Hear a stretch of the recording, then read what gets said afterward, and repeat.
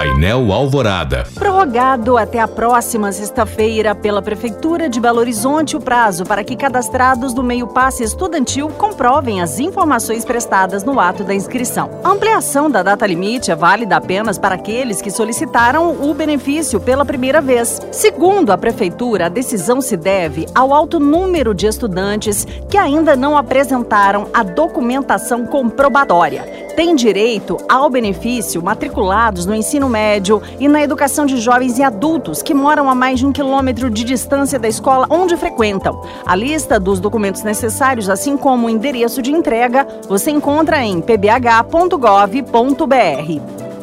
Campanha de vacinação contra meningite C foi prorrogada até 30 de abril pela Prefeitura de Belo Horizonte. Segundo orientação da Secretaria de Estado de Saúde, podem se vacinar estudantes universitários de instituições públicas e privadas, trabalhadores da saúde e da educação, além de jovens de 16 a 30 anos que ainda não receberam o imunizante. A vacina contra meningite C está disponível em todos os centros de saúde de Belo Horizonte. Para receber a dose é necessário apresentar um documento de identificação com foto, horários e endereços dos locais de vacinação, onde confere no site pbh.gov.br.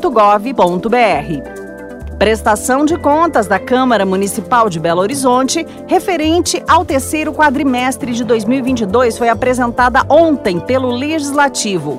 Do orçamento reservado para o período de cerca de 325,2 milhões de reais, a Casa devolveu 88,3 milhões aos cofres públicos do município. Com isso, a Diretoria de Administração e Finanças da Câmara dos Vereadores apontou equilíbrio nas contas em 2022. Os resultados municipais foram apresentados também pela Prefeitura de Belo Horizonte. De acordo com a Secretaria de Planejamento, Orçamento e Gestão, o Executivo fechou o ano com arrecadação de 15,6 bilhões de reais, aumento de 1 bilhão e 100 milhões em relação a 2021. Já as despesas chegaram a 15,1 bilhões, 99% do programado para o exercício.